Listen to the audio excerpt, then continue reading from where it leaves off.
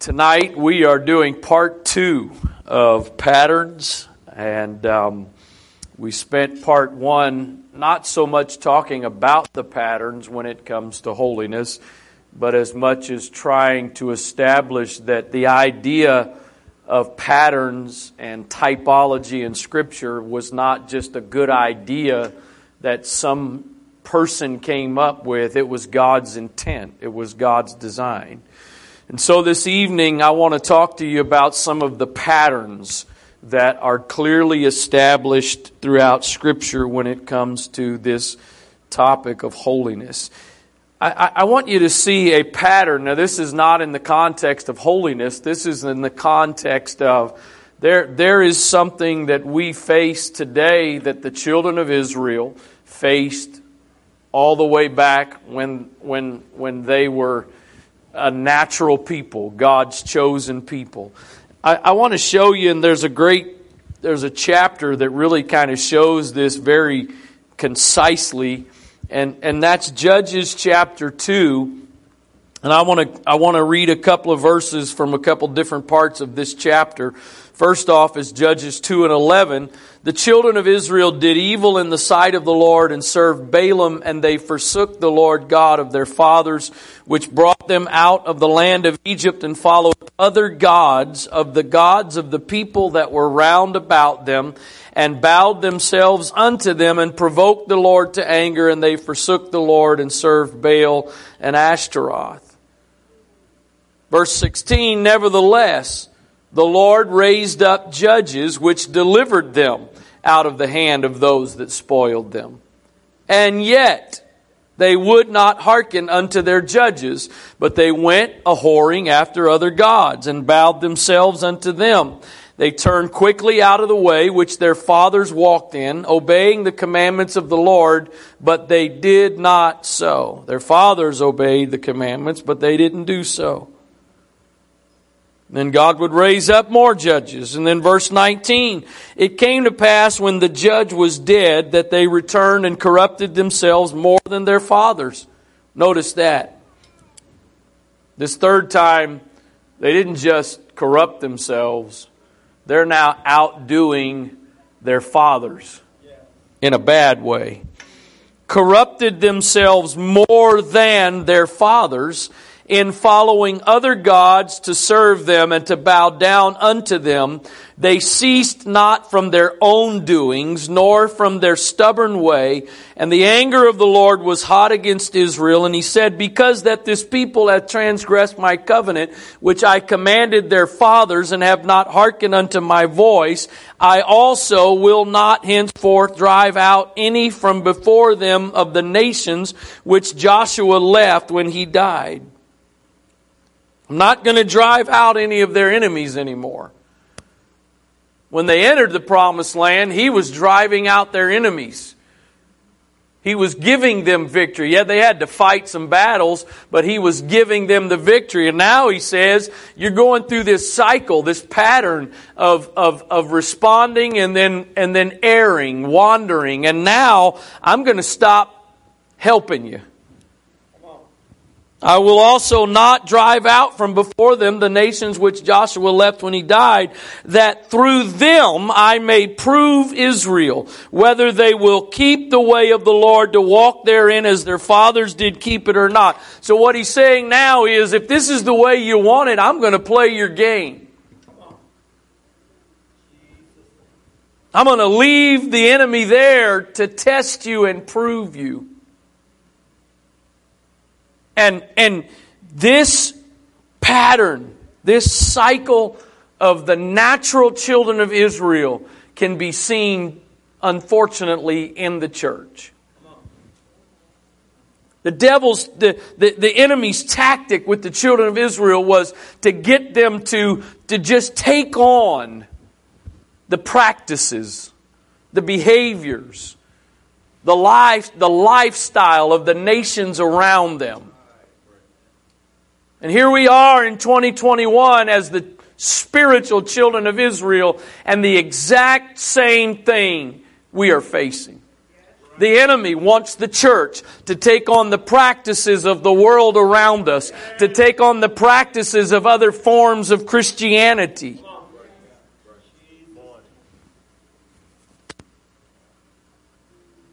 Therefore the Lord left those nations without driving them out hastily, neither delivered He them into the hand of Joshua.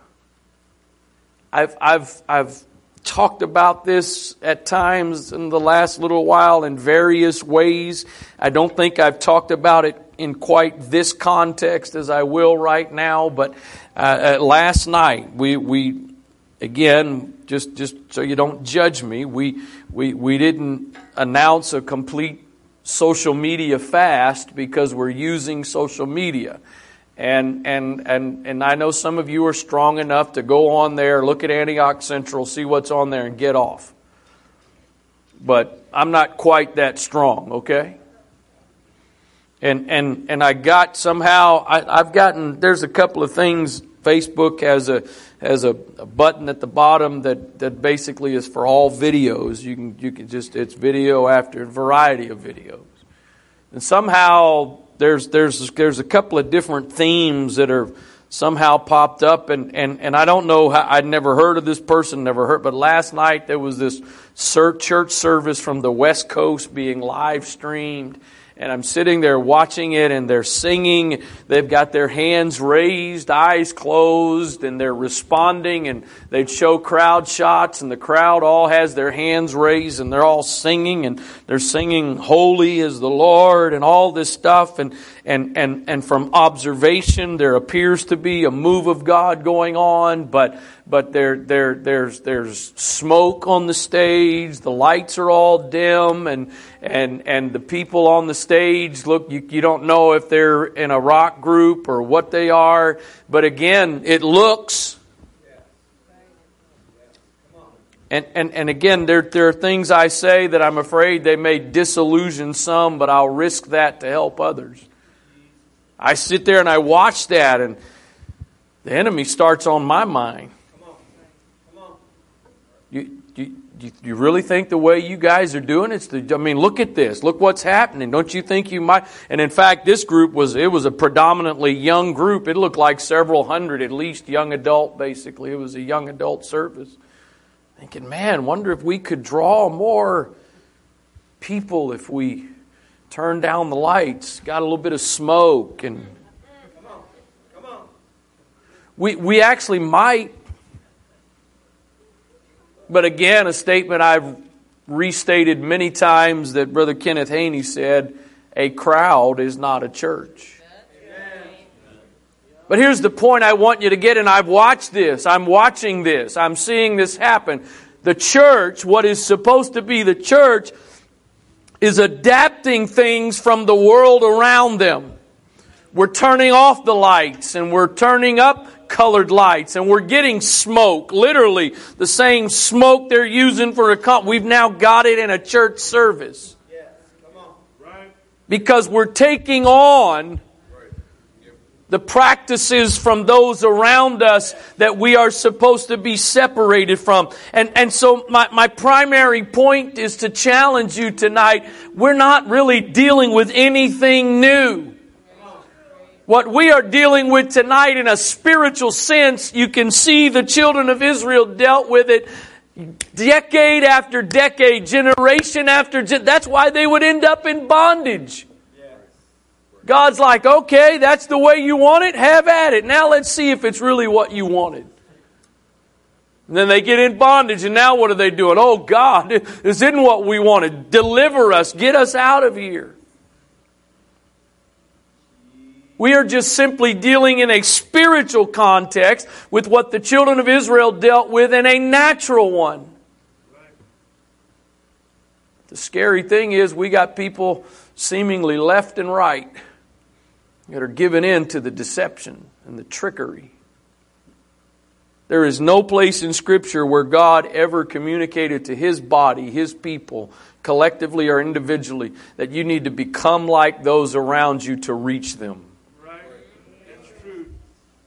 I agree 100% with Brother Mike McGurk's statement about the guy with tattoos. But that doesn't mean you and I all run out and get tattoos.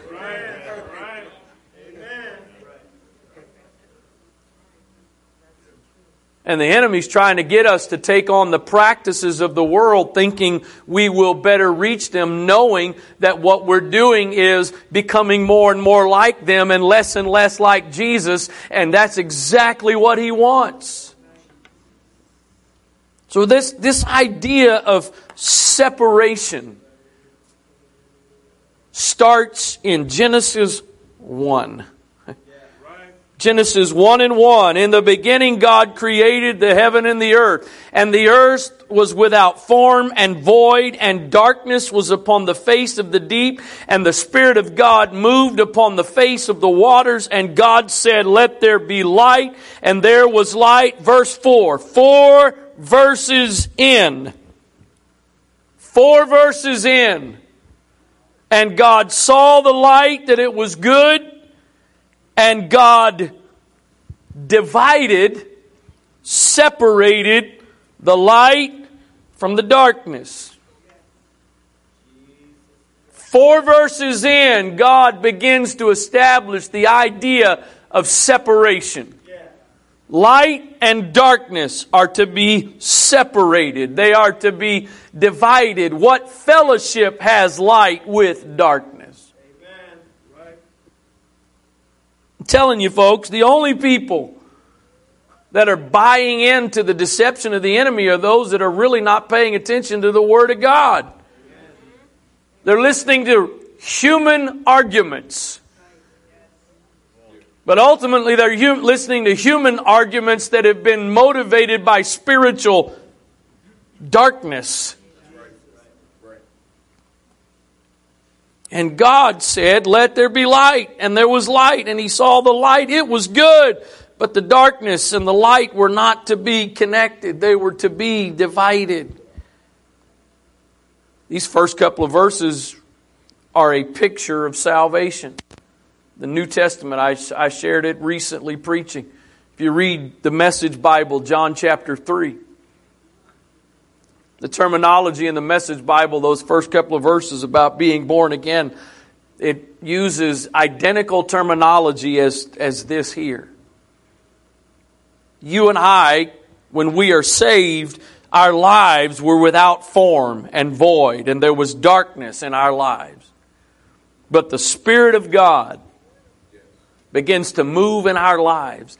And out of the darkness and the chaos and the confusion of our lives, here we are. Something beautiful, something good. All my confusion, Jesus understood. All I had to offer Him was brokenness and strife. But He made something beautiful of my life. And it's an ongoing process of God's Spirit pulling stuff out of us. And I don't mean pulling stuff out of us in the bad sense. I mean pulling stuff out of us in the good sense. In addition to this idea of separation, there's another principle that we find at the very beginning of the Bible, and that's in Genesis chapter 6, when God is instructing Noah to build the ark. He did not say, Noah, I'm going to destroy the earth with a flood. I want you to build a boat. Have at it. He said, I want you to build an ark. But here are the specifics with which I want it to be built. I want it to be this kind of wood. I want it to have this many floors. I want it to have one door. I want it to have one window. Period. Point blank, period, as Bishop would say.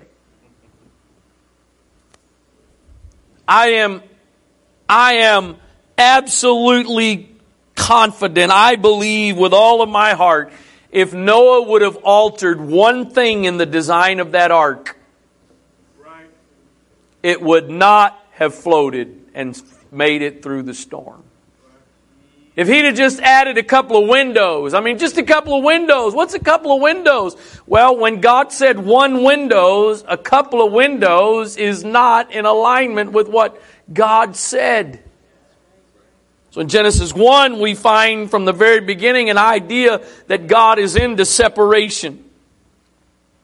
Genesis 6, we find that God's got some specific ideas about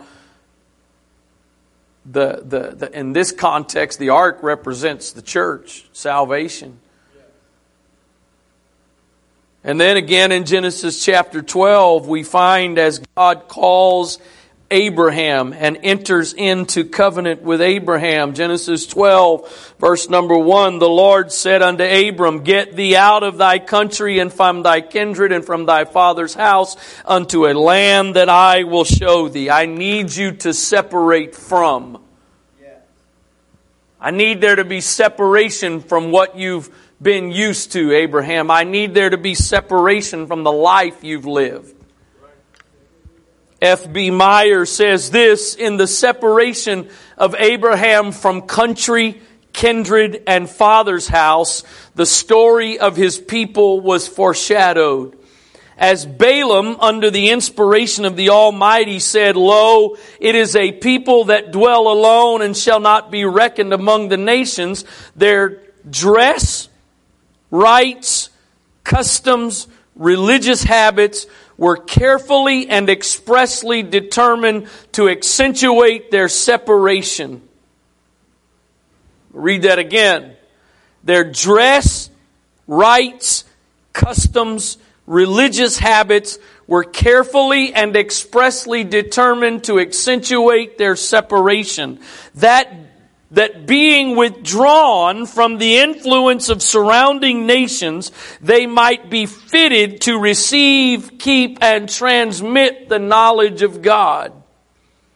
In no other way could they have borne the precious deposit entrusted to them down through the centuries and maintained their unbroken witness to the unity, spirituality, and holiness of God. Not otherwise could they have become the religious poets, prophets, and teachers of mankind. If Abraham would have stayed amongst his kindred, amongst his people, he would have never entered into covenant with God. And we have a message of salvation being preached today. You can get saved and maintain all of your connections, all of the lifestyle. You don't have to change. God will love you just where you are. It's all good. Show up to church on a Sunday morning, have an hour or so of worship and praise, and hear a nice little motivational message, and do the rest of the time what you want to do, and it's all good. That comes from the pits of hell. And it comes from the pits of hell because the pits of hell know if you'll buy into that message, you're going to hell.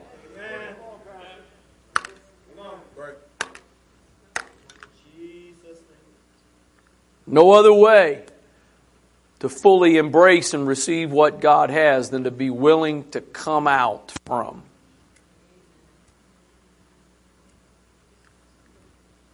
Now watch this.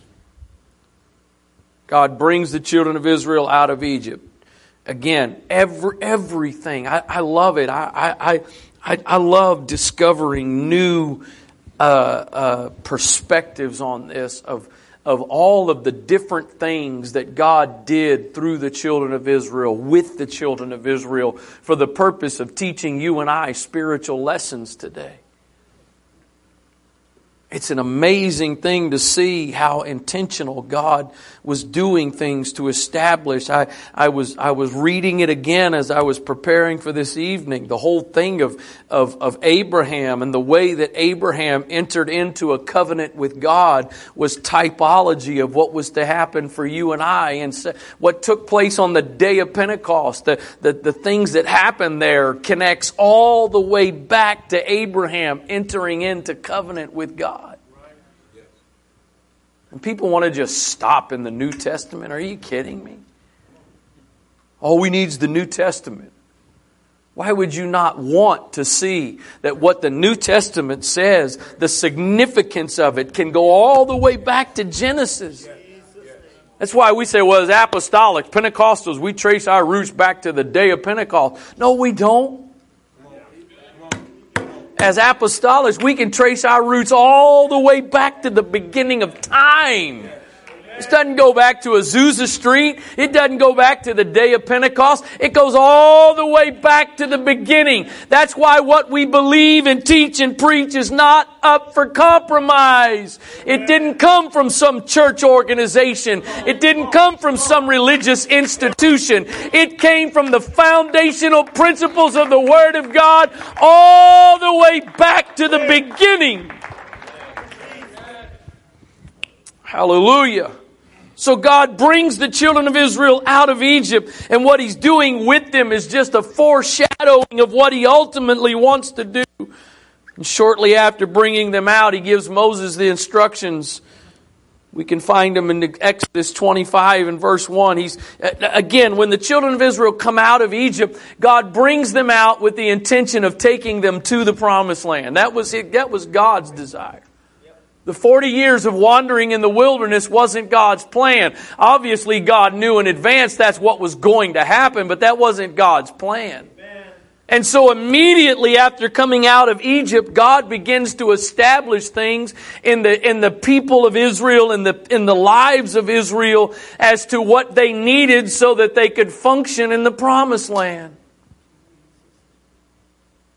The Scripture tells us clearly the giving of the law to the children of Israel wasn't for them to function as sinners. It was to know how to live in the land of promise. So this idea that you get saved and there's no law, there's no governing of God's Spirit and God's Word, somebody needs to go back to the pattern.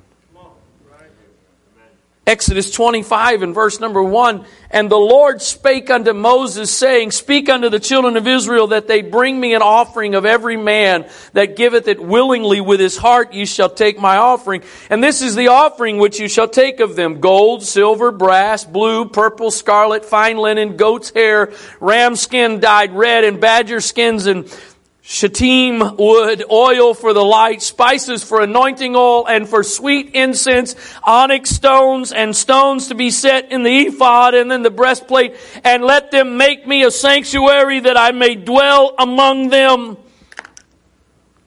And again, permit me for a moment to use my imagination.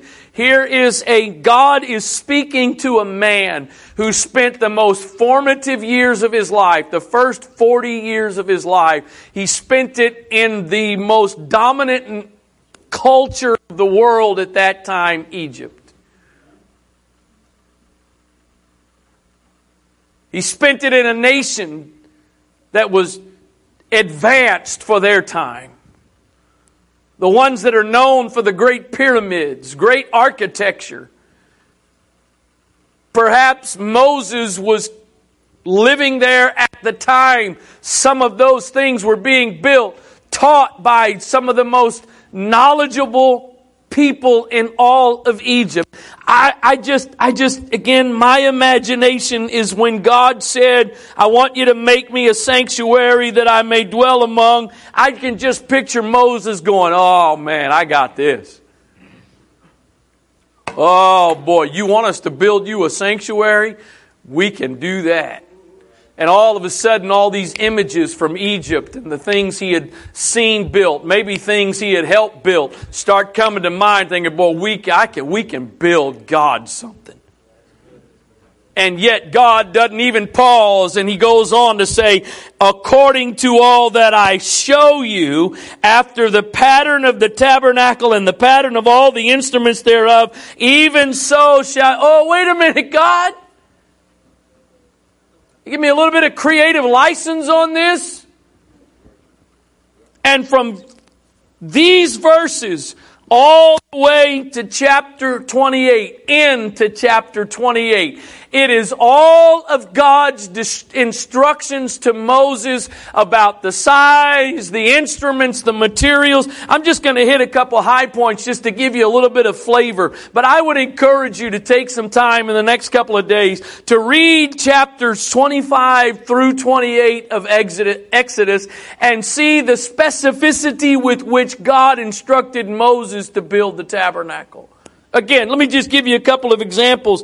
Verse 31 of chapter 25. Thou shalt make a candlestick of pure gold. Of beaten work shall the candlestick be made. His shaft and his branches, his bowls, his knops, his flowers shall be of the same. 6 branches, not 7, not 5, not 8. 6 branches shall come out of the sides of it. 3 branches of the candlestick out of the one side, and 3 branches of the candlestick out of the other side. 3 bowls made like unto almonds with a knop and a flower in one branch, and 3 bowls made like almonds in the other branch with a knop and a flower. So in the 6 branches that came out of the candlestick, and in the candlestick shall be 4 bowls made like unto almonds with their knops and their flowers. And there shall be a knop under 2 branches of the same, and a knop under 2 branches of the same, and a knop under 2 branches of the same, according to the 6 branches that proceed out of the candlestick. Their knops, I don't even know what a knop is, but it sure sounds cool. Their knops and their branches shall be of the same. All it shall be beaten, one beaten work of pure gold. 26:3. The 5 curtains, not the 4, not the 1, not the 10, not the 8. The 5 curtains shall be coupled together one to another, and other 5 curtains shall be coupled one to another. And thou shalt make loops of blue upon the edge of the one curtain from the selvage in the coupling. Not orange, not green, not gold, not purple. I want the loops to be blue. Likewise shalt thou make in the uttermost edge of another curtain in the coupling of the second. 50 loops, not 45, not 30, not 75, not 80. 50 loops shalt thou make in the one curtain, and 50 loops shalt thou make in the edge of the curtain that is in the coupling of the second, that the loops may take hold one of another. And thou shalt make 50 taches of gold, and couple the curtains together with the taches, and it shall be one tabernacle. And thou shalt make curtains of goat's hair. But God, camel's hair is a lot nicer. Sheepskin would be more attractive. Goat's hair to be a covering upon the tabernacle. 11 curtains shalt thou make.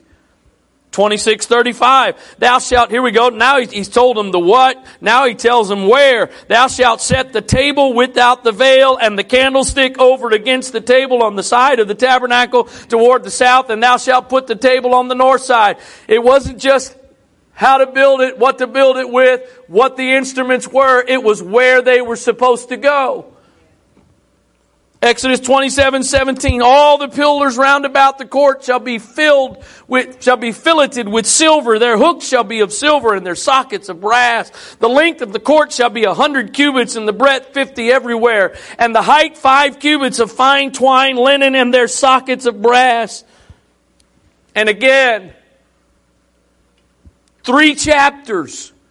That last chapter gets into the garments of those that were ministering in the tabernacle, what they were supposed to wear, the very specifics about what they were supposed.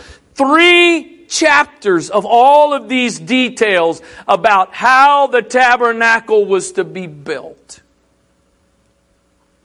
What's the big deal with that, Brother Wright? Well, let's see what Paul says in 1 Corinthians 6:19. What? Know ye not that your body is the temple of the Holy Ghost which is in you, which you have of God, and you are not your own? For you are bought with a price. Therefore glorify God in your body and in your spirit, which are God's. Amplified Bible says it this way.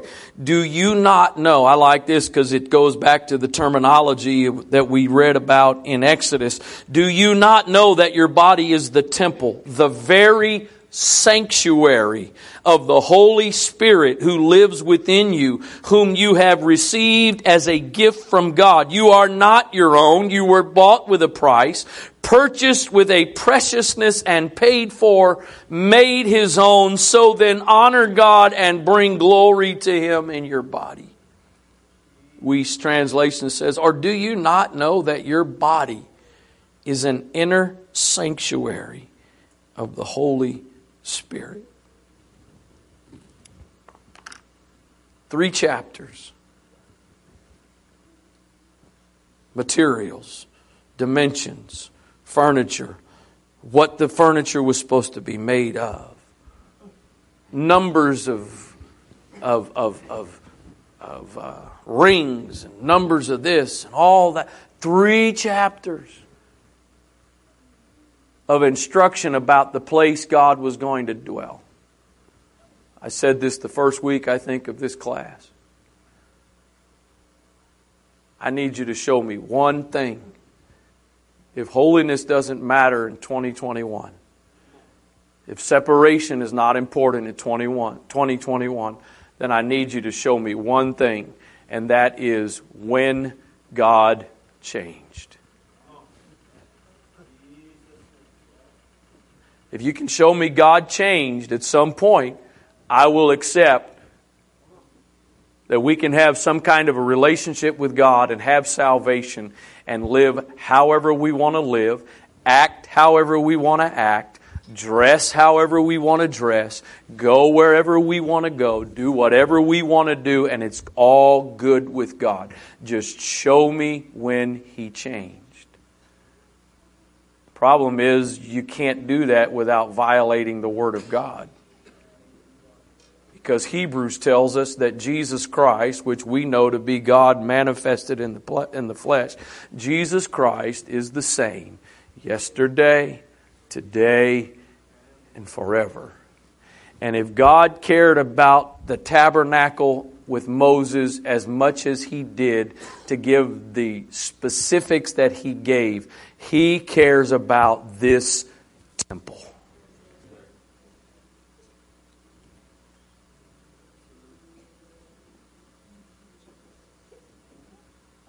He cares in detail about this temple. And I agree 100%. This is not about doing all the dotting the I's and crossing the T's of external things and having bad attitudes and bad spirits and treating people wrong and all.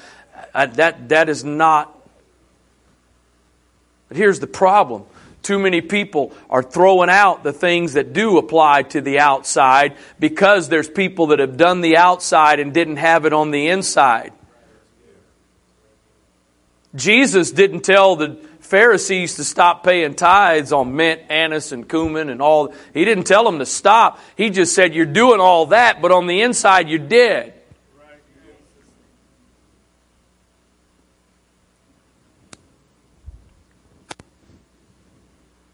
See, I've touched on this already in the last couple of weeks, but Ezekiel 36 and 24, again, this is what it's all about. I will take you from among the heathen and gather you out of all countries and will bring you into your own land. Then will I sprinkle clean water on you, and you shall be clean from all your filthiness, and from all your idols will I cleanse you. A new heart also will I give you, and a new spirit will I put within you. And I will take away the stony heart out of your flesh, and I will give you a heart of flesh, and I will put my spirit within you. And here's what my spirit in you is going to do. It's going to cause you to walk in my statutes and keep my judgments and do them. Oh, God loves us. He don't care how we live. He don't care what we do. He loves us. That's not what the prophecy here says. Prophecy here says He's going to put something in me that's going to cause me not to want to continue the way I was. Not to want to continue living the way I was. Not to want to continue blending into my old life, my own way, my old ways. Something in me that's going to cause me to want to walk in His statutes and His justice. Paul said it this way. Because of God's grace, should we just continue in sin then? Hey, God's grace is wonderful. God's grace is awesome. So let's just live however we want to live because God's grace is going to take... No. Paul says, God forbid. Because if I've participated in true salvation, I'm not going to want to continue in those things. True salvation is going to change my desires. It's going to change what I am pursuing. It's not going to be looking for a way. How can I marry these two worlds? How can I marry my old life? The things I've heard some people at times talk about their saved folks, at least what I think are saved folks, talk about their past and what they used to be and do. But it almost comes across sometimes with some folks that they're not talking about it out of thankfulness. They're talking about it that they kind of miss some things.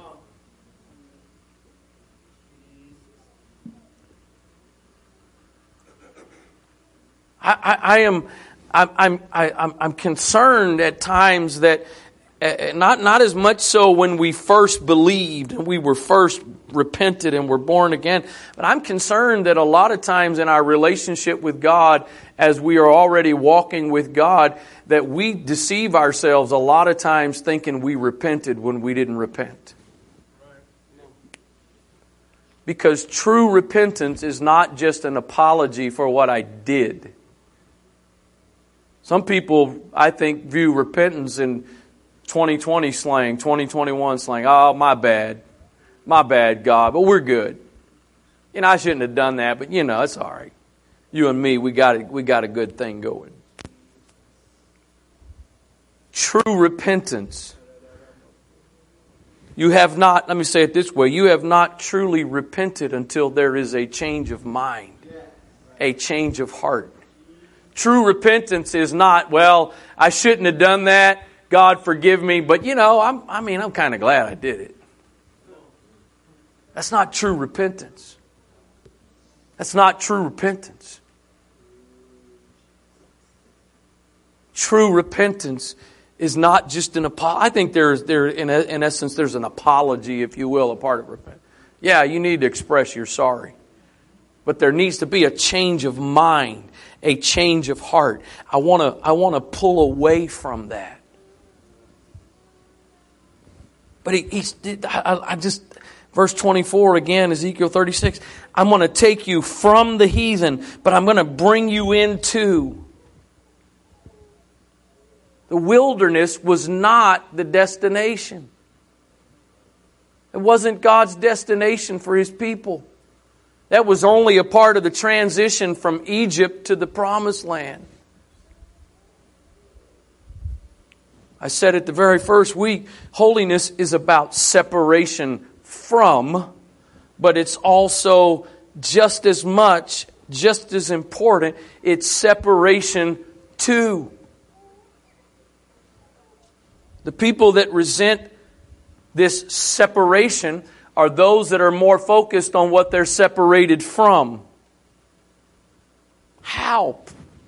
Pray tell me. I think that may be a southern term. Pray tell me. How do you come out of 400 plus years of bondage? Slavery. The last several days, weeks, months, whatever of that, being the worst of all of it. Taskmasters that are unbearable to work under. And within days of being free from that, you're saying you'd rather go back to that. Would God what'd you do, Moses? Bring us out here to die? Would God we would have died in Egypt. At least we had leeks and garlics and something to eat. Are you kidding me? Are you kidding me? Freedom from bondage and slavery just because you can't You're getting the same old miraculous provision every day. What's for dinner today? Manna. Great. Yeah, but hold on a second. Let's talk about where that manna came from. You're in the middle of the wilderness. You've got no source. You've got no provision. And showing up miraculously day after day after day is provision. But you want to go back to bondage? I brought you out of, but I want to take you into. You know what? There are not things that I do now to be married. Most of what I do is because I'm married. Well, I got to do this because I'm married. No. I do it because that's who I am. That's what I do. Well, I got to go home tonight. Wife's waiting on me. Can't hang out with the fellas tonight. Got to go. The wife's at home. No. Not if you're in a good relationship. Not if you're in a healthy marriage. That's not a drudgery. That's what you are looking forward to. Peter says this, 1 Peter 2:9, ye are a chosen generation, a royal priesthood, a holy nation, a peculiar people, that you should show forth the praises of Him who hath called you out of darkness into His light, into His marvelous light, which in time past were not a people, but now are the people of God, which had not obtained mercy, but now have obtained mercy. We only got, relatively speaking, a handful of people in this sanctuary tonight. Bunch more downstairs in the classes. But in just this handful of people, we come from all over the place, naturally speaking, location-wise, but then lifestyles, lives that we've come from. And yet here we are as a people tonight, connected with each other. There is a bond that we have. I feel as much at home right here, right now, as I do at my house.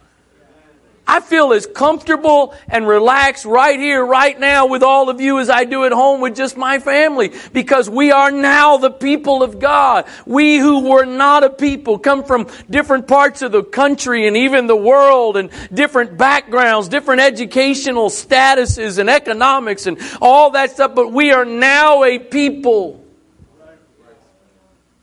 A chosen generation, a royal priesthood.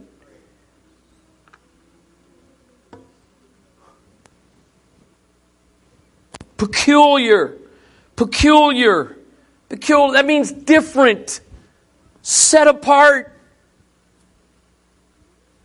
When a girl gets engaged, slang is she gets a rock. Boy, did you see her rock? There is a parking lot out there full of rocks. Full of rocks. You probably could have saved a few dollars, Brother Gus. Skip the jewelry store. All you got to do is go out there and get a rock. Glue it on a ring and give her a rock. If he'd have done that, Lauren might be in jail tonight. Why? Why? Because out there in that parking lot are thousands of rocks. No value because they're common. That rock that you put on a finger is unique, special, it's different. It gets its value from its uniqueness. Why do we want to just blend and fit in with the world and be like a parking lot of rocks? When God's called us to be peculiar, to be precious, to be His treasure. That is not a burden to bear. That is a privilege that we get the opportunity to embrace. Right.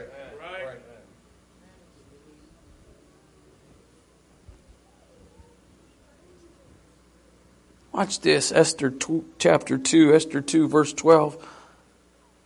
I was in a conversation with someone this morning. There's this mindset, well, I don't really need the church. I don't need the body. And I definitely don't need a preacher. I don't need a pastor. Watch this. Esther 2 and 12. Now, when every maid's turn was come to go into King Ahasuerus, after that she had been 12 months according to the manner of the women, for so were the days of their purifications accomplished, to wit 6 months with oil of myrrh, 6 months with sweet odors, and with other things for the purifying of the women. Do you get what that's saying there? I think we think of the story of Esther and Xerxes was the king, right? I don't know if that's the right pronunciation, but Vashti, whatever, refuses to come before the king. Everybody gets up in arms. You got to do something. All our wives are going to rebel. And so he decides to pick a new queen. I think we think, a couple days later he picked a queen. 12 months. They spent 12 months of preparation to simply come before the king. An entire year of their life was taken away from them with no guarantee they would even become the queen. Then thus came, verse 13, then thus came every maiden unto the king, whatsoever, watch this now, whatsoever she desired was given to her to go with her out of the house of the women unto the king's house. In the evening she went, and on the morrow she returned into the second house of the women to the custody of Shashgaz, the king's chamberlain, which kept the concubines. She came in unto the king no more, except the king delighted in her, and that she were called by name. Living Bible says this, verse 12. The instructions concerning these girls were that before being taken to the king's bed, each would be given 6 months of beauty treatments with oil of myrrh, followed by 6 months with special perfumes and ointments. Then, as each girl's turn came for spending the night with the king Ahasuerus, not Xerxes, sorry. Ahasuerus, she was given her choice of clothing or jewelry she wished to enhance her beauty.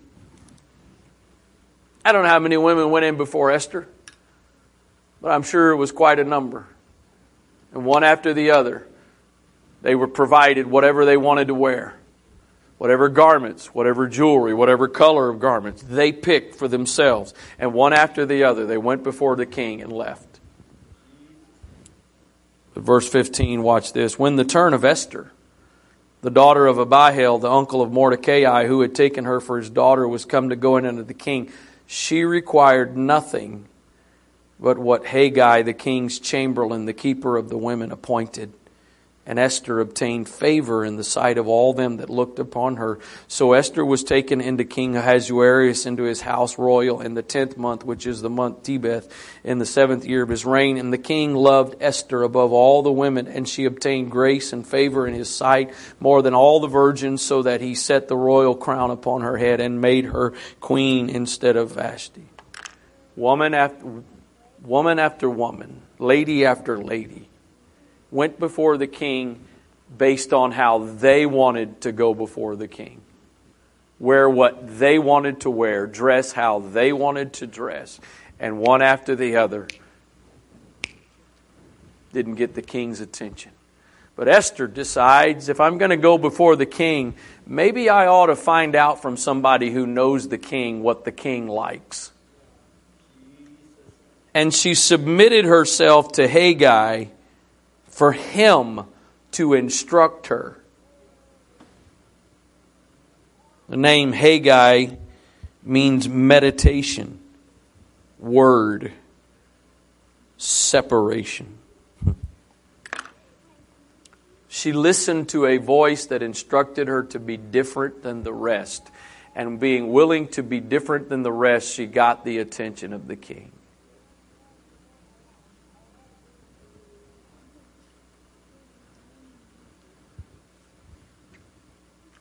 Last passage. I want you to watch this. Exodus 19:11. Again, we're back now to children of Israel in the process, still on pace, still on track with God's initial plan. Watch what the Lord says. Exodus 19:11. And be ready against the third day. For the third day the Lord will come down in the sight of all the people upon Mount Sinai. Now watch this. And thou shalt set bounds unto the people round about, saying, take heed to yourselves that you go not up into the mount or touch the border of it. Whosoever toucheth the mount shall be surely put to death. There shall not an hand touch it, but he shall surely be stoned or shot through, whether it be beast or man. It shall not live. When the trumpet soundeth long, they shall come up to the mount. Verse 12 again, the Lord says to Moses, I want you to set bounds unto the people round about. I want you to draw a line of distinction around the mountain. The question, where does a mountain begin? Last week, my wife and I, we were supposed to go away in January for her birthday, and several things interfered with that, and initially, several things caused us to change our plans, and then she ended up in Pennsylvania with her parents because of them going through COVID. So it's kind of amazing. God has a way of changing your plans. You think for one reason, then you find out there was something else. So we rescheduled, and last week we went away a couple days to Deep Creek Lake, and just she and I, and just to rest and relax a little bit. And, again, I love Maryland. Wouldn't want to live anyplace else in the world. But if you've ever been to the Rockies, it's kind of hard to call Western Maryland mountains. They're hills. I think one of the elevation signs I remember seeing was like 2,700 feet. And I think that was the highest I remember. You got mountains in Colorado that are 5 times that size. But even Western Maryland, I would venture to say some of you have never seen the Rockies, but perhaps you've been to Western Maryland. You get out to Western Maryland, just get out on the other side of Frederick, you start some mountains. Where does it start? What is the line that distinguishes this is now the mountain? It's not one. It's essentially a gradual transition. And so God says to Moses, I'm about to do something, but before I do it, I want you to know anything that touches this mountain is going to die. Well, we need to know. We need to know where that line is, because I don't know about you, but if you're going to die if you touch the mountain, I'd like to know where the mountain is. And Moses drew the line. Now, I got to tell you, you get 5 guys, 5 men talking about any topic, and chances of getting anybody to agree, all 5 to agree, is pretty slim. At least one guy, if for no other reason than to just be stubborn, is going to argue a different side. You get 5 guys talking about this black podium, and one of them's going to say it's purple something. I guarantee you there was a lot of opinions that day about where the line for the mountain was. But someone had to draw the line. It's a dangerous thing to want to live for God without any covering of authority in your life. Because sometimes we need somebody else to help us to understand where the line is. Sometimes we need somebody else to help us because we don't really know exactly what the king likes. We're not fully aware what will get the eye of the king, but God puts people in our lives that if we will submit to them, if we will yield to the operation of the Spirit of God through them, They're going to help us come before the King and get the King's attention. They're going to help us know where that line is so that I can stay safe. God is about borders and lines and boundaries.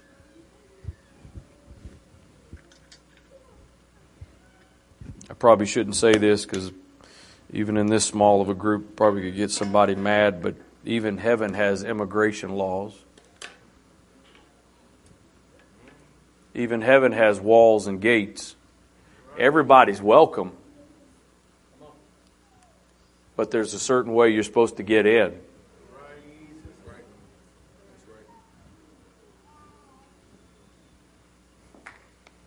Just let that stay right there for a moment.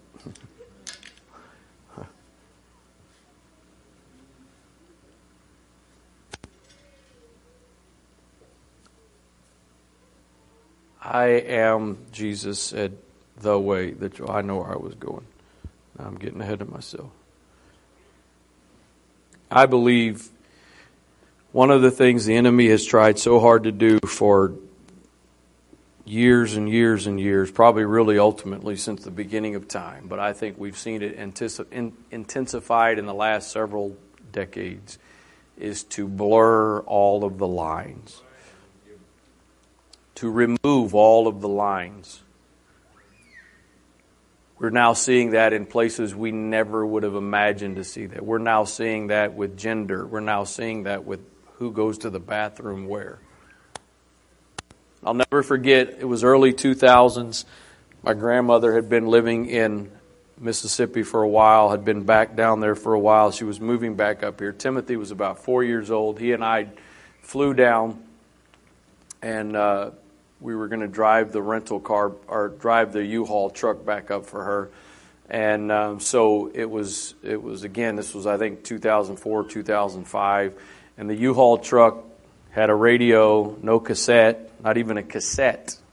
Just a radio and the dial, the line that you turned up and down. And I remember coming through North Carolina, I think it was the Charlotte area if I'm not mistaken. And I had been trying to find something to listen to, gospel station, every new area I tried. And I came across this one station. I think when I first came to the station, there was a Christian song that was playing. And so I stopped there and left the dial right there. And in a moment or two, their tagline for their station came on. And I'll never forget it. It stuck with me since that day. The tagline, because they also played country music on the same station. And that station's tagline was contemporary Christian music and good, clean country music. And they flip-flopped continually back and forth between same station, between Christian music and good, clean country music. And I thought, is that not so classic of what the enemy is trying to do? Blur everything together. Don't let there be a difference between those that go to church and those that don't. Let the people that go to church and profess to be Christians, profess to be disciples, let them dress, act, look, do the same things as everybody else. Because the enemy knows the power of separation. And the enemy knows that coming out from and being separated to is God's pattern. Father, I thank you again for tonight, what you have done in both sessions, what you have said in both sessions. I trust and believe that we have heard from you this evening, God, all throughout this evening. So as we close tonight, I pray that you would take the words that have been spoken in both of these sessions. Let them be sealed into our hearts and our spirits that they might produce what you would desire.